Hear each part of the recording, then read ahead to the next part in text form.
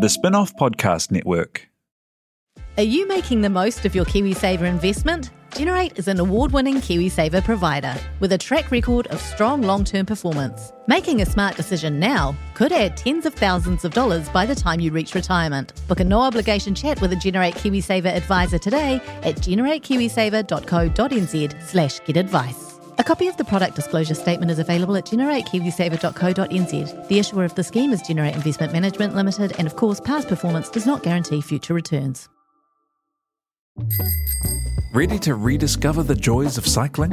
With over 300 kilometres of cycle paths across Tāmaki Makaurau, jumping on your bike and going for a ride is such a fun way to discover the city from a different perspective. Cycling is getting more and more popular across Auckland, so now's a great time to join the hype and give cycling a go. Head to at.govt/cycling to find your nearest cycleway today.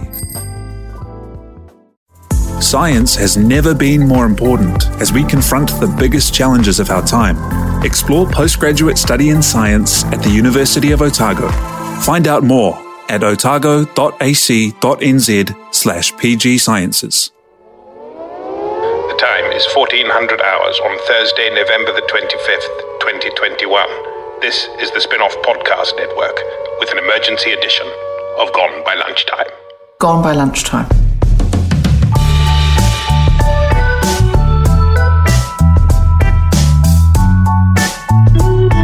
An extraordinary day in New Zealand politics. Once again, we have a vacancy, ladies and gentlemen, for the leader of the National Party, because Judith Collins has lost that position, I think, 15 months after she took over from Todd Muller.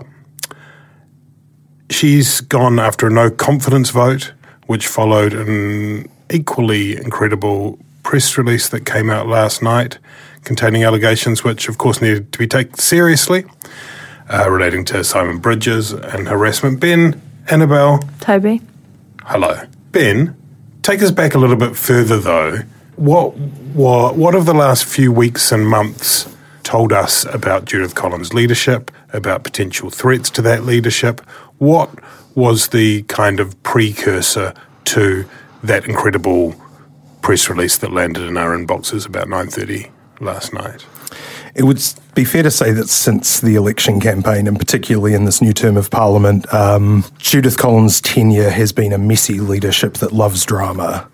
And she has kind of careered all over the place in terms of policy focus, sort of going into like race baiting, conspiracy, he puapua stuff, tarrying with, political correctness, anti-PC, wokeism, whatever. And it's sort of become clear, I think, over the last probably 2 months that that what were identified as sort of flaws in her leadership, which was in particular her lack of discipline and staying on message, and the other thing was just the reign of terror on her caucus, just the climate of fear that National Party MPs existed in wasn't going away and was in fact, if anything, getting more entrenched. The consensus, I think, broadly formed in the New Zealand Parliament firmament and in the National Caucus that she was not long for the political world. By 2023 there would be a new leader in the election. Simon Bridges, widely believed to have been chief amongst those organising for an orderly transition, and most of the debate as we've had here has been about, would it be before Christmas, would it be after Christmas, and presumably, the only thing you can conclude is that Judith Collins found these sort of historical allegations about baffling comments and thought, this is my chance to kneecap Bridges and just cauterise this, just burn the wound closed. So let's get into those comments. Not too much, hopefully, but basically the comments, it's become clear, and Simon Bridges has said, I think they were on the money, the media reports, but the comments were at a function, a National Caucus function at Government House. Premier House, beg pardon. So it'd be the end of year leaders party. You've been to that? Oh, yeah. Oh, yeah. Which is, Have that's you? Fancy. No. That's a kind of let your hair down kind of party to recognise the good work over the year. Everyone unwinds Yes. a bit. Well, Simon Bridges was certainly letting his hair down then, and he's apologised for the statement he did at the time when a complaint was issued, and he has again in recent days. The statement was to do with sex, and he wanted to have a daughter after having 2 boys, and he was making coarse, crude remarks, probably, I think it's fair to say, goofy remarks too, about what he has subsequently called an old wives' tale in terms of what you might do during the act of coitus if you were hoping to conceive a girl rather than a boy. Is that a fair summary of what was said? It's a fair summary, and I feel sick. I just want to vomit. Yeah. Essentially, You think Simon Bridges should resign? Is that what you're I think they should all resign. I think should all resign. Parliament needs to be closed should all down resign. until They we should can resign. figure out what is going on. I have long advocated for a parliamentary term sex ban. If you want to procreate, if somebody wants to have sex with a politician, you got to do it in that interregnum between governments, because it's just disgusting. Nobody wants to talk about this. I don't want to talk about this. I've been talking about this all day. I will never recover. Who do I get to sue? Who do I get to complain to? Well, we won't talk about Simon Bridges' penis at all after today. Annabelle, the clearly lewd and not a nice thing for someone to be around, and we're not defending the comments.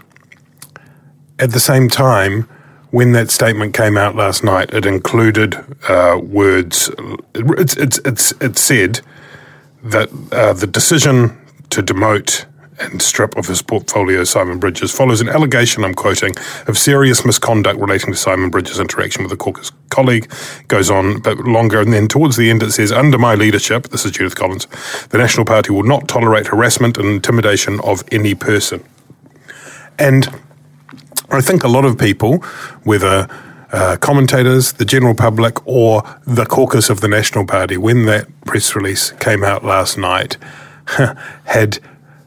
They know who Judith Collins is, and the suspicion was that this was not a purely motivate. The motivation for putting that out was not pure, but Simon Bridges on the way in this morning called it a desperate act of someone who was clinging in whatever way she could to the leadership. The issue with it is that it's an incredibly inflammatory press release, and if, like most New Zealanders, you aren't privy to gallery gossip, incredibly damaging for Bridges, and it kind of invokes, scenes of like, is it some poor press secretary getting harassed on a Friday night?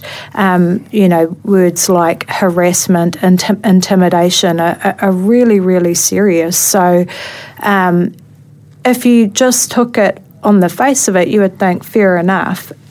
If you didn't understand the full context in which this has been released, it clearly is an act of desperation, and while there have been ongoing leadership issues with National and particularly for Judith, I think that this essentially boils down to the interview that Simon Bridges did on News Hub with Tova the other night, when he said several times that it wasn't his intention to launch a coup behind a sort of an impish smile, and I think that that's really irritated Judith, and she's taken, the step to try and block him before he's out the gates. There have been reports for some time. Claire Trevett has written 2, maybe 3 columns in which she has provided a quite a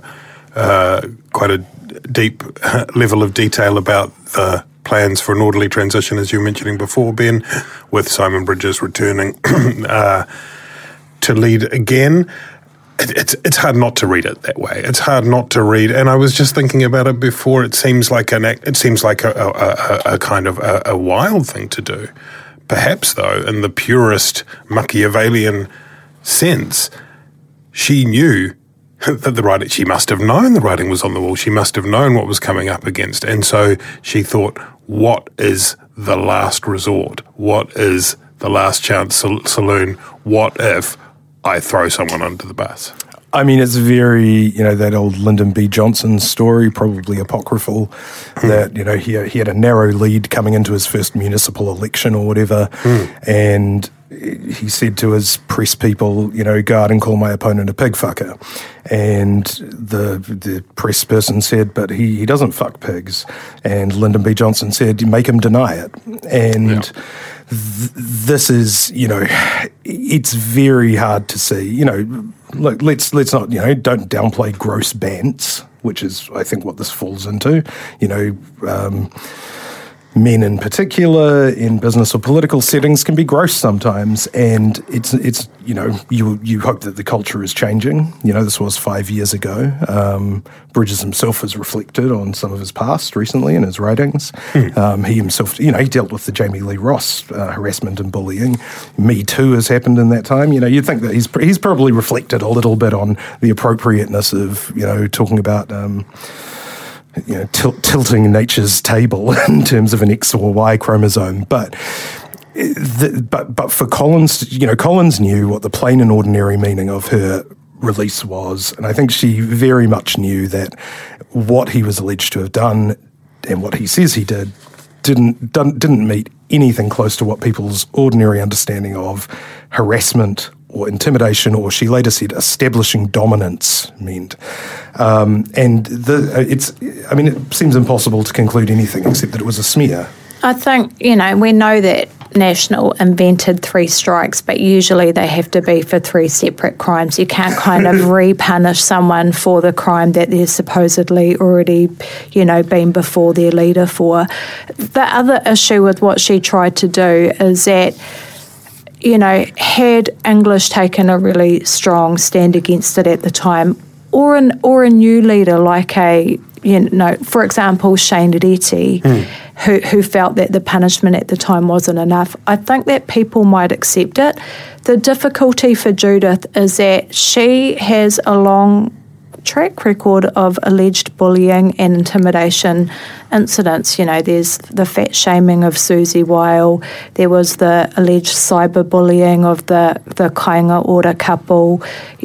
She is not someone who is not a bastion of great behaviour, and so most people, read that this was merely a really underhanded move to cut him off at the pass. She can't see the beautiful view from the moral high ground. We can't see inside Judith Collins' head, but at the very best,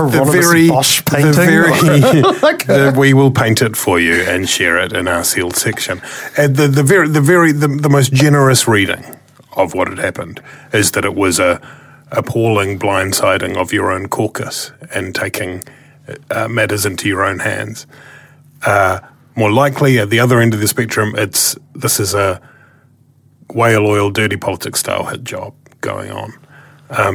And it's worse still because what it does, if we accept that to be the approach, is it appropriates a movement and things that are very serious for personal, political, ruthless, expedient gain, in the same way that we have sometimes seen in recent times in politics in this country and other politics, what looks a lot like the appropriation of mental health issues to excuse or explain or justify base and appalling acts. And that's something that is seriously chilling, isn't it? Yeah, I mean, you can't avoid the conclusion that she tried to weaponise the issue of harassment and bullying in Parliament, which has been in the news, the Francis report. We know it happens. I'm not convinced that it happens at a greater rate than it does in the private sector, but, it's there. It's part of the culture. And for Collins to sort of seek to kneecap one of her opponents, to take a headshot, using basically the innuendo of what we know about, reported acts in other cases, and just hoping that people sort of imply that, or infer that rather, from what she said about Bridges. I mean, it's that more than anything, will have lost her the confidence of her caucus, because it really just shows. I mean, it's not just remorseless and vicious, but it just shows that nothing's really off limits. I mean, if you're going to mischaracterize things that happened 5 years ago, that were legitimate faux pas, legitimate issues, say that were addressed at the time, no one in Parliament's safe from that. Like maybe Chloe, I don't think, but and she has shown this streak of just ruthlessly going after her own MPs, and that more than anything will have been what tipped her caucus over and said, we actually can't go on like this. Just on a personal level, forget about the polling, forget about, it almost becomes a health and safety in the workplace issue. I mean, it had become, hadn't it, when we cast our minds back to whenever it was a year and a half ago, not quite a year and a half ago, after Todd Muller, I think we sat in this room and talked about how they were at a point now where they had run out of reasons not to select Judith Collins. And it had become... Ben was keen as for Juco not that long ago, 16 months ago. I'm glad you brought that back up. I don't want to bring it up, but since we're bringing it up, he read her book, he was into it. He was a real booster, wasn't he? Yeah. He told us that the stereotypes... Hating on the ABCs and that. Yeah. I mean, I just want to take this time to say that I am more disappointed than anyone. I count myself as a victim of Judith Collins and her leadership. And Annabelle, I don't know, I'm trying to remember. I think also before that, Ben was a big fan of Todd Muller as the he loved Todd. I was not a fan of Todd Muller. I don't know who Todd Muller was. I think maybe it was Todd Muller that you were supporting. It was one or the other. No, I wasn't going to say anything, but I've never been a Todd Muller fan. My argument when Bridges was deposed was anyone is better than Bridges, and I was clearly wrong about that as well. Okay, well, what about now? Next Tuesday? Can we just move on to my prospectively incorrect takes about the future rather than digging over old ground?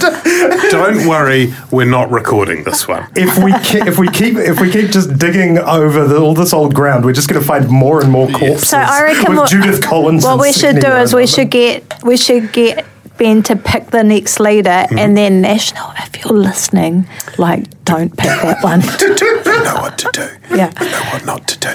On that, yes, Shane Reti, who the deputy leader, is now taking over as interim leader. And on Tuesday, next week, Tuesday, November the 30th, maybe? Let's say that. There will be, the caucus will be held, and they will gather together. However many of them are still standing, 33, I think. And coming in with peg legs and arms blowing off and entrails dragging down the hallway across the black and white tiles. Yeah. Once when a party was expelling one of its MPs, this is going a long way back before the internet, the party hired security because they were worried about sort of reprisals. And if I was Dr. Shane Reti, I'd have paramedics on hand. Probably a few a defibrillator. And some cattle prods. Got to get a lot of those oximeters, eh? Just everyone's got 7 or 8 pulse oximeters attached to their nipples. Yeah. Yes. So after today's epic caucus meeting, 3.5 hours or something, which didn't come close to Labour's 2014 7-hour caucus meeting, if you remember, where Cunliffe... That was all just one Cunliffe speech. Hung on for dear life. He basically... He would have been filibustering. He filibustered his own caucus. But it was just poetry as well. He just was now a pantoum. Yes, so after that, the outcome is that we will have a new leader. Shane Reti is the interim leader on Tuesday. It was suggested initially, immediately after the caucus meeting, that it was going to be a head-to-head between Christopher Luxon and Mark Mitchell, two Auckland MPs, but then subsequently it did seem strange, given Simon Bridges seemed quite set upon another go. And then Bridges gave a press conference quite recently. I don't know if you guys saw any of that. You were probably too busy focusing on your other media commitments. He was like, especially you, Ben. Like, me? Run for leader? Simon Bridges? well, now that it's been put to me, I guess we can't rule it out. Yes, and he said he would. I think he said he would consider it over the next few days, so we can expect him to be in the mix. So who we got? We're assuming that Mark Mitchell will be there. Mark Mitchell has stood before. Let's go through them. I'm going to tell you who they are first that I've got on my list. You tell me if anyone's missing, and then we'll go through them briefly, and then we'll ask Ben to tell us who he thinks should be the next leader. I have on my list Simon Bridges. I have on my list Christopher Luxon. I have on my list Mark Mitchell. I have on my list maybe Shane Reti, maybe Nicola Willis, maybe Chris Bishop. Is anyone I've missed from that list? Team? Which sounds like a good list. That's a good list. Let's start with Simon Bridges. Annabelle, the renaissance, the rejuvenation, the reincarnation of Simon Yak Bridges. He's been in many ways redeemed in media circles. He does seem to me, in my interactions with him, a much more relaxed and confident and centered human being. Whether or not that will translate to the public is, of course, another question. He's written a good book. What do you think? I think that he would be quite high risk now after this little episode because people are just going to keep asking until it's given to the word for word, and it's not going to look good, and it just becomes another weeping sore. And in terms of the polling between him and Judith, it's a bit of a Clayton's choice. New Zealanders really don't want either of them. He's already been beaten by Jacinda, and I personally don't see how he could win the next election for National. If they were putting him in merely to be a caretaker for a while, then perhaps. But I think that regardless of Judith overplaying these allegations, I think he's still been tainted by them. Ben, the comeback kid, the freshly, sensitive new age Simon Bridges. Yeah, he was the pacemaker before this sort of implosion. He was probably on track to become the leader. He's possibly on track to become Prime Minister on the polling before COVID hit. Annabelle's right. He's got terrible positives and favourable unfavourables. He's not popular with the public. Could the rejuvenated, refreshed, relaxed Simon Bridges make a better impression with the public this time? Probably. Whether that would be decisive or not. He's never been beaten by Jacinda. He didn't get the chance, and I know that, we know that rankles with him. I think it will depend on whether other people, want to give it a go. I tend to think it's between him and Luxon, not to hurry down the list, but we know that he can run a political party, he can run an office, he can just turn up and do the appearances and deliver the lines. He's reliable, even if he's not wildly popular. His personal popularity was always low when he was leader, but the party vote stayed high. Right now, National desperately needs stability, and he knows that he can be stable, and he won't face a lot of opposition from his challengers because they will be thinking he'll lose 2023 and they can pick up the pieces. I suppose one of the other things potentially in his advantage, if he has indeed been doing the work behind the scenes to kind of unite the extent to which there are two wings or a range of different views and kind of liberal and economic approach within the National Caucus, whether or not he is in a position now that he can bring together those groups, which it's possible to overstate those fissures, but at the same time, I think during the Mueller experiment, some of them became raw. But let's keep moving on. Chris Luxon. In New Zealand, Christopher Luxon, I think we're going with Luxton. I think his best chance of becoming Prime Minister is to have a kind of mispronounced surname. So, like John Keys. Mike Hoskins. Helen Clark with an E. Was he Prime Minister? Sir Christopher Luxon, protege of Sir John Key, won't get in a helicopter with him. Handsome bald man, I think he described himself as. He does have a great look.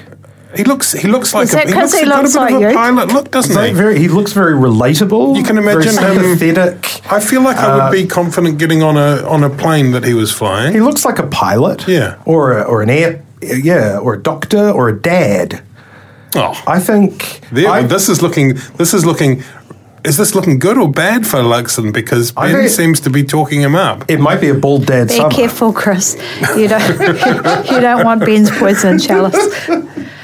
I think the issue for him is that he remains a bit of a mystery, really. Like, he doesn't get a lot of media exposure. He hasn't really got much cut through. I mean, for me, from a Māori perspective, he was the CEO at Air New Zealand when they weren't allowing cabin crew with tā moko to be employed, and that only changed like a couple of years ago, like ridiculously recently. Of course, there was a whole issue with Air New Zealand fixing up the, the thingy bops for the Saudis, Yemen, all of that. There's some problematic things there. And, I mean, perhaps he's an incredibly charismatic man. He must be if he's done so well in the corporate world. But he remains really an unknown, I think, for a lot of New Zealanders. Yeah. And despite being unknown, clearly people prefer him more too.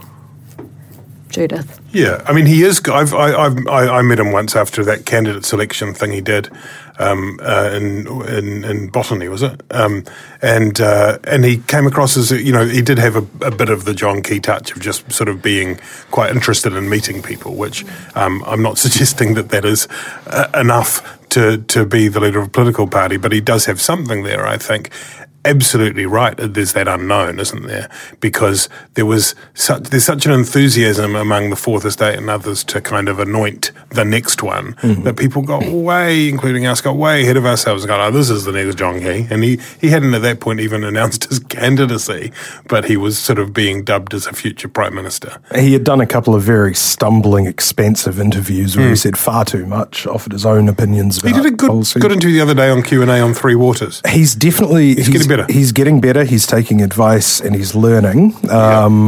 You would think probably to come in, just really step into his power as the next John Key. He would probably want a couple more years doing that. His declared intention, behind the scenes, off the record, not really declared at all, but nudge, nudge, wink, wink, is that he wanted to wait basically until after the election for what seemed like the inevitable national loss before stepping up and trying out the leadership.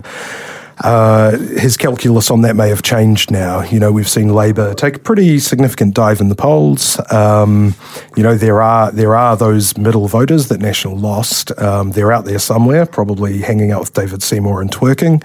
And he might think, well, actually, if the COVID response goes further south, and there's been a lot of confusion recently, I've got a shot, and so he might be tempted to bring that forward.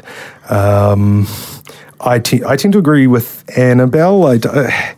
I haven't seen enough of him to suggest that he is a natural like John Key. I think he's a quick study, but could he handle the 24/7 just relentless barrage that will come with trying to resuscitate this bloated, flatulent corpse of the National Party right now in Parliament? I think, where he could be good is bringing those CEO skills that you'd apply to like an unruly exec team and trying to bring about some cultural change within the organisation and stuff. But does that translate to the X factor that voters want to see? I don't know. Perhaps if he's able to steady the ship, he might make a slow kind of his popularity may grow with voters. I think that's one of the issues, though, isn't it?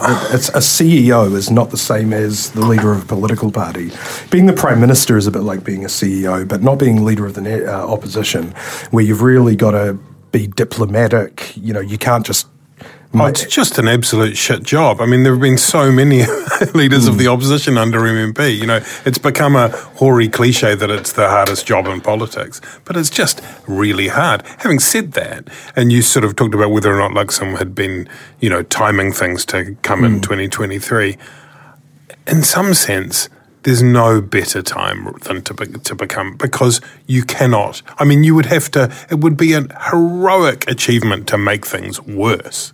I would have thought simply by turning up and not having your entire caucus sort of on tenterhooks, wondering what the hell you're going to say next, just sort of offering some stability, just sort of offering some coherent sentences, that you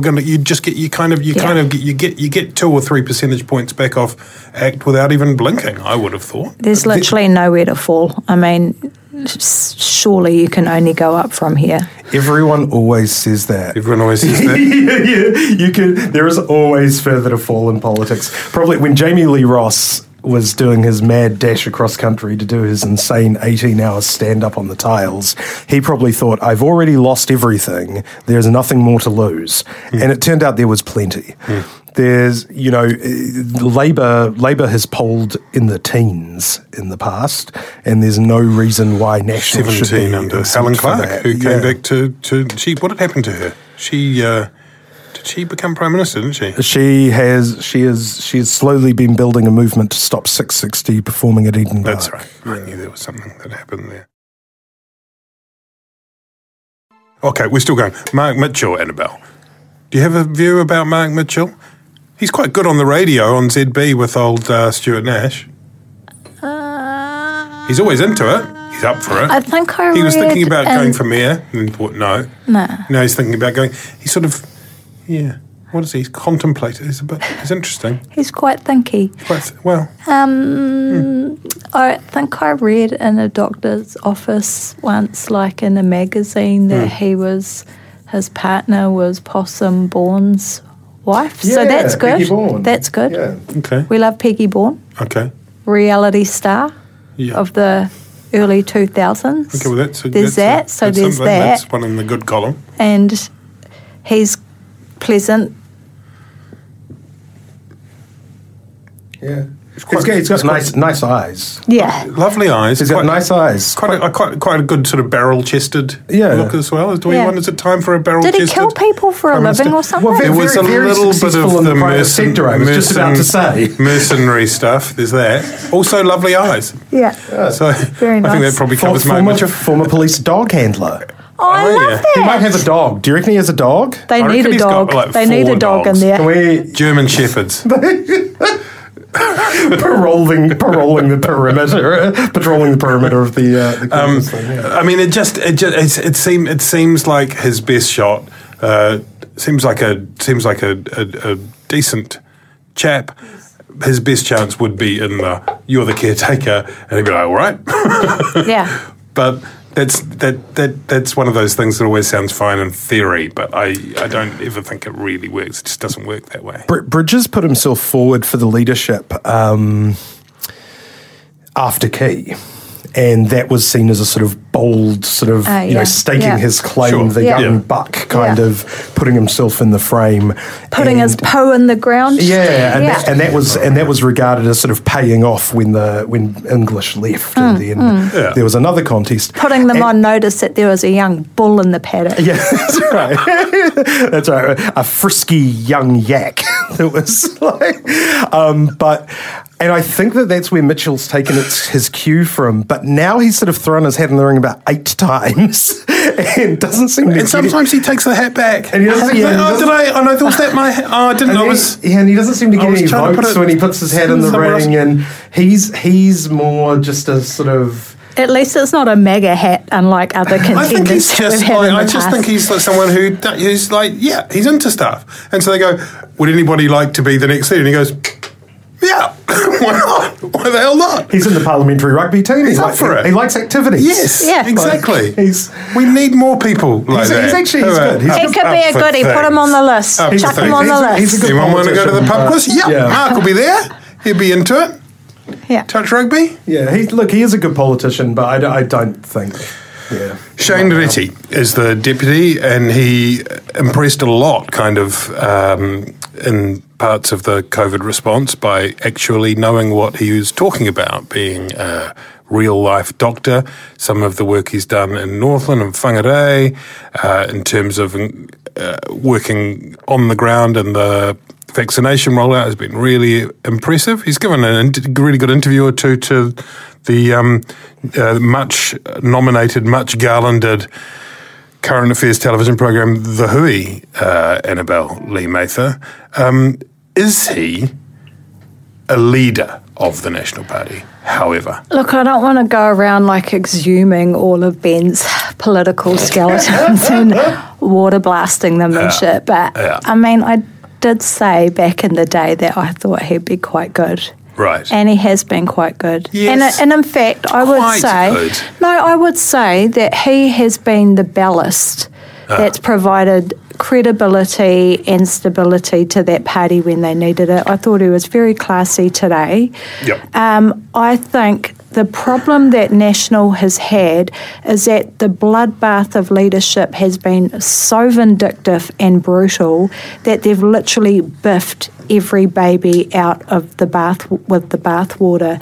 You know, people like Paula Bennett, Amy Adams, Nikki Kay, these are all people who would be able to fill that void right now, whether it's in a leader or a deputy leader thing. How they could use Amy Adams right now. National can't afford to keep burning off its good people, and I think that if you want to signal to the public that you're going to pull your big girl panties up and start behaving like an adult, that keeping him on, in the very least, as a deputy leader would be a great way to signal that, because he's got some great skills. I think that he is someone who we've seen really grow into the role. He's got mana. He I think is someone who resonates with both Pākehā and Māori, older and younger. He's got a very good bedside manner, for want of a better word, and I think that there is real value in considering him as a leader or a deputy leader in the refreshed lineup. Dr. Shane, Ben? Not a lot of emotional intelligence for a political leader. He's very good. He's, he is. He's got gravitas. He's dignified, which very short supply in the National Party caucus right now. I think he's in the zeitgeist too, like people are freaked out about COVID and all of that stuff, and he presents as someone who knows what he's doing, who's very scientifically led and yet absolutely pragmatic, who can, leave Wellington and jump on the tools and go and vaccinate people. And I think at this moment in time, there's an audience for him. There's an appetite for a leader like him. It's a curious thing, though, isn't it? I think one of the reasons he's quite often overlooked is he doesn't seem to have that kind of hunger, that political animal side. And that may be a fault in our analysis, that when you don't see that, you don't see someone who appears to be a leader. He reminds me a bit of David Parker, who was the interim leader for Labour, who, again, very smart. Yes. You can imagine them having a very long, interesting conversation together. But intuitively just doesn't feel like he's got the kind of temperament for it. I think Reddy remains an integral part of the front bench, particularly during COVID. There might be, because the new leader, if it's not Dr. Reddy, will probably be from that conservative side of the party. Then you need a urban liberal as the deputy, as per national tradition. He also strikes me as someone who could work, across a range of parties, and having someone like him in your coalition negotiations after the next election, could be helpful. Nicola Willis, Annabelle. She was, saying too much to say she was the architect of the housing the cross-party agreement that went through recently, that didn't go through the House, but was announced recently. She's urban liberal through and through, worked for John Key back in the day. Former colleague. Of you. Of mine, yeah. Former colleague of you. Don't hold that against you people. She was the Prime Minister. Don't judge her on that. Move on from that one. I think she's in the front. I mean, she's been mooted as Luxon's deputy the whole way through. That's part of that, conservative, liberal kind of split, Auckland, non-Auckland. I mean, she's been very good this term. I see her as more of a deputy at this stage of her career. I think she's very good where she is. She may be a little too liberal for as a leadership prospect for the National Party base, I think. Alongside Nicola Willis, quite often will be found Chris Bishop, who's another person who's been mentioned a little bit, and I think it's fair to say rubs a lot of people up the wrong way on Twitter especially, but has been probably the most effective opposition MP in the last 3 to 6 months, and COVID response portfolio has really held the feet to the fire on a range of areas, whether it's testing or MIQ or whatever. Is that an outside possibility, Annabelle? I was just going to say about Nicola Willis, she is very, early in her career, but, other MPs have come through unexpectedly early too. She's bright, she's young, she's liberal, she's hardworking. I think, her and Reti would be a really a great match-up together that would have wide appeal, in my opinion. Chris Bishop, I think obviously he has been a really effective opposition MP, certainly one of the stronger players that they have. And I think he's got that kind of Kiwi blokey, relatable way of talking, a bit like Key. I don't know if he has strong support within the caucus, though, particularly from the kind of evangelical faction of National. I don't know if he'd be able to get enough support. And this is part of the problem, is that actually when you look at their, along with Reti, the three most effective MPs, certainly in this parliamentary term so far, have been Bishop, Willis and Eric Stanford. And Eric Stanford also mentioned quite often as a deputy. As a potential running mate for Bridges, offset it's been reported. Yeah. And those three, that liberal bloc or faction, as you might want to call it, I mean, 3 votes is not trivial in the much reduced National Party caucus, but 10%. But in terms of who, being able to carry the leadership, I don't think there is the appetite amongst their colleagues for one of those 3 youngish urban liberals to be the leader. Which is a shame, because I think that, National needs to win back more of the centre in order to beat Labour, and I think that one of those MPs would be a much better match-up and have a much better chance against Ardern come the next election. Yeah. That's where the contest is. There is some advantage, I think, in novelty, as Ardern showed. Once again, go back to Leader of the Opposition being the worst job in the world. Why do it for longer than 7 weeks, right?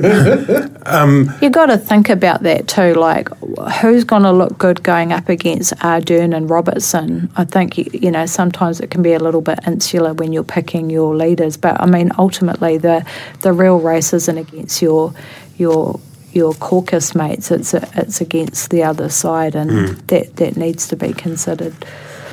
So if it sounds like that part of the calculation will be that idea of a ticket, and I don't think there are rules necessarily that dictate whether you have to do it that way in national or not. Do you know, Ben?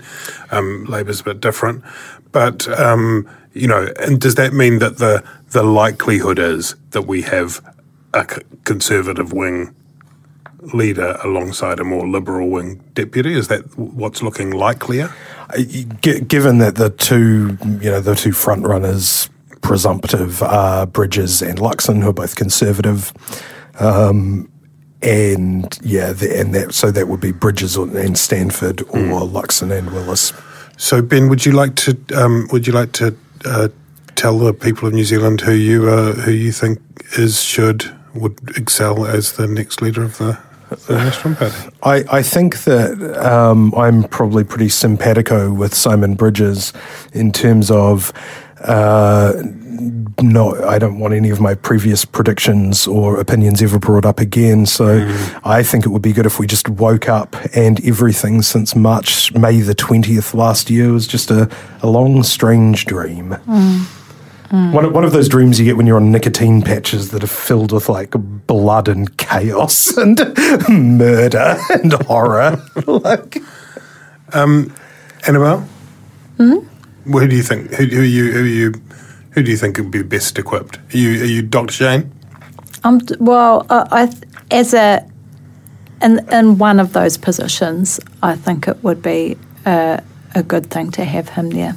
Any update on the pigeons? So you know how I bought the tui feeder and I was playing the Yui Boom, and like at first they were real like ramped up about the Yui Boom tui songs. Now they've like cottoned on and they're going all like tino rangatiratanga on me, and they're like, we don't want your sugar water woman. So they're Get out what next? Smarter. Beads and blankets? No, they're just totally ignoring me. So they're ignoring. They're getting smarter, and they get smarter and smarter. These things can fly. That's true. If they, So anyway, I don't have my tui border control.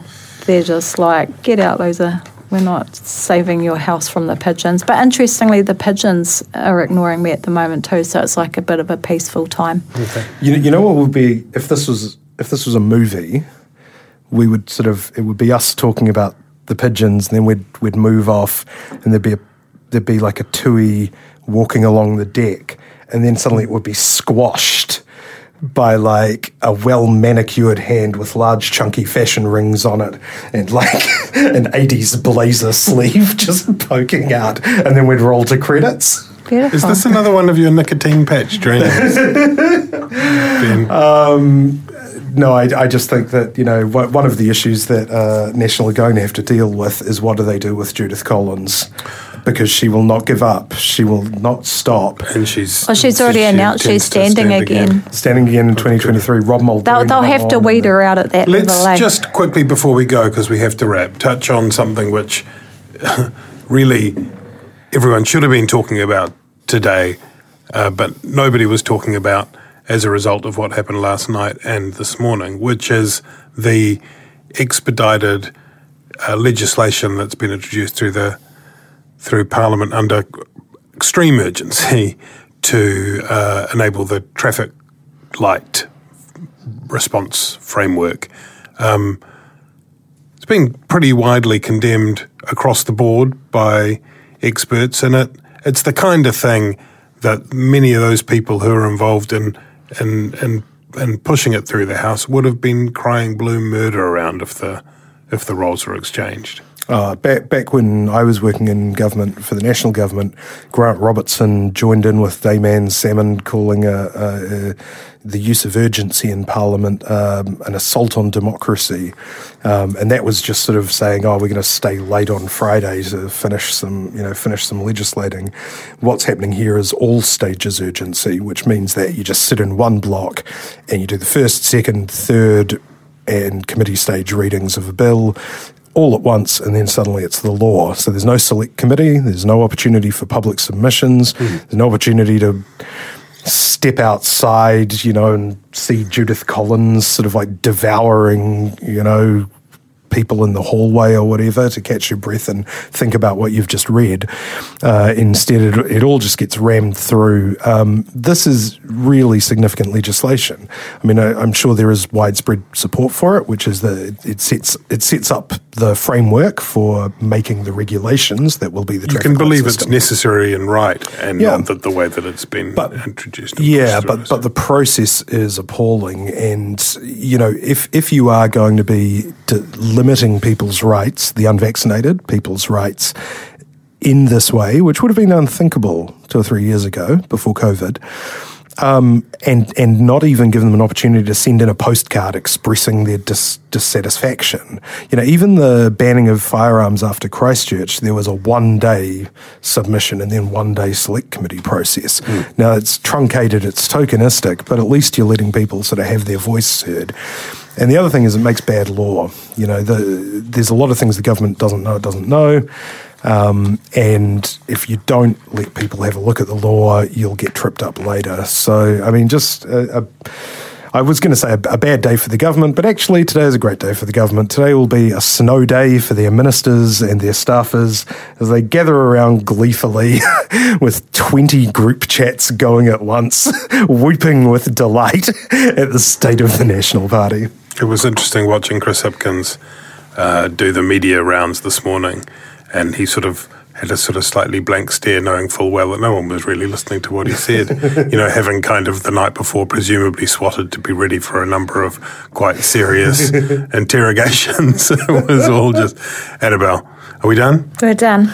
We will regroup, I think, hopefully next week to talk about whatever happens in Tuesday's vote. Meantime, we're sending you our most profound love.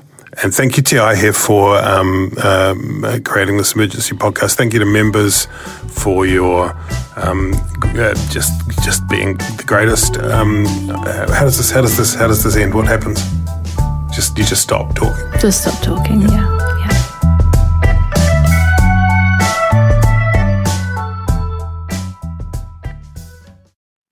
Kia ora e te iwi, Te Aihe Butler here, podcast manager at The Spinoff. If you enjoy listening to our podcasts, consider supporting our mahi by signing up to become a Spinoff member at thespinoff.co.nz/donate. The Spinoff Podcast Network.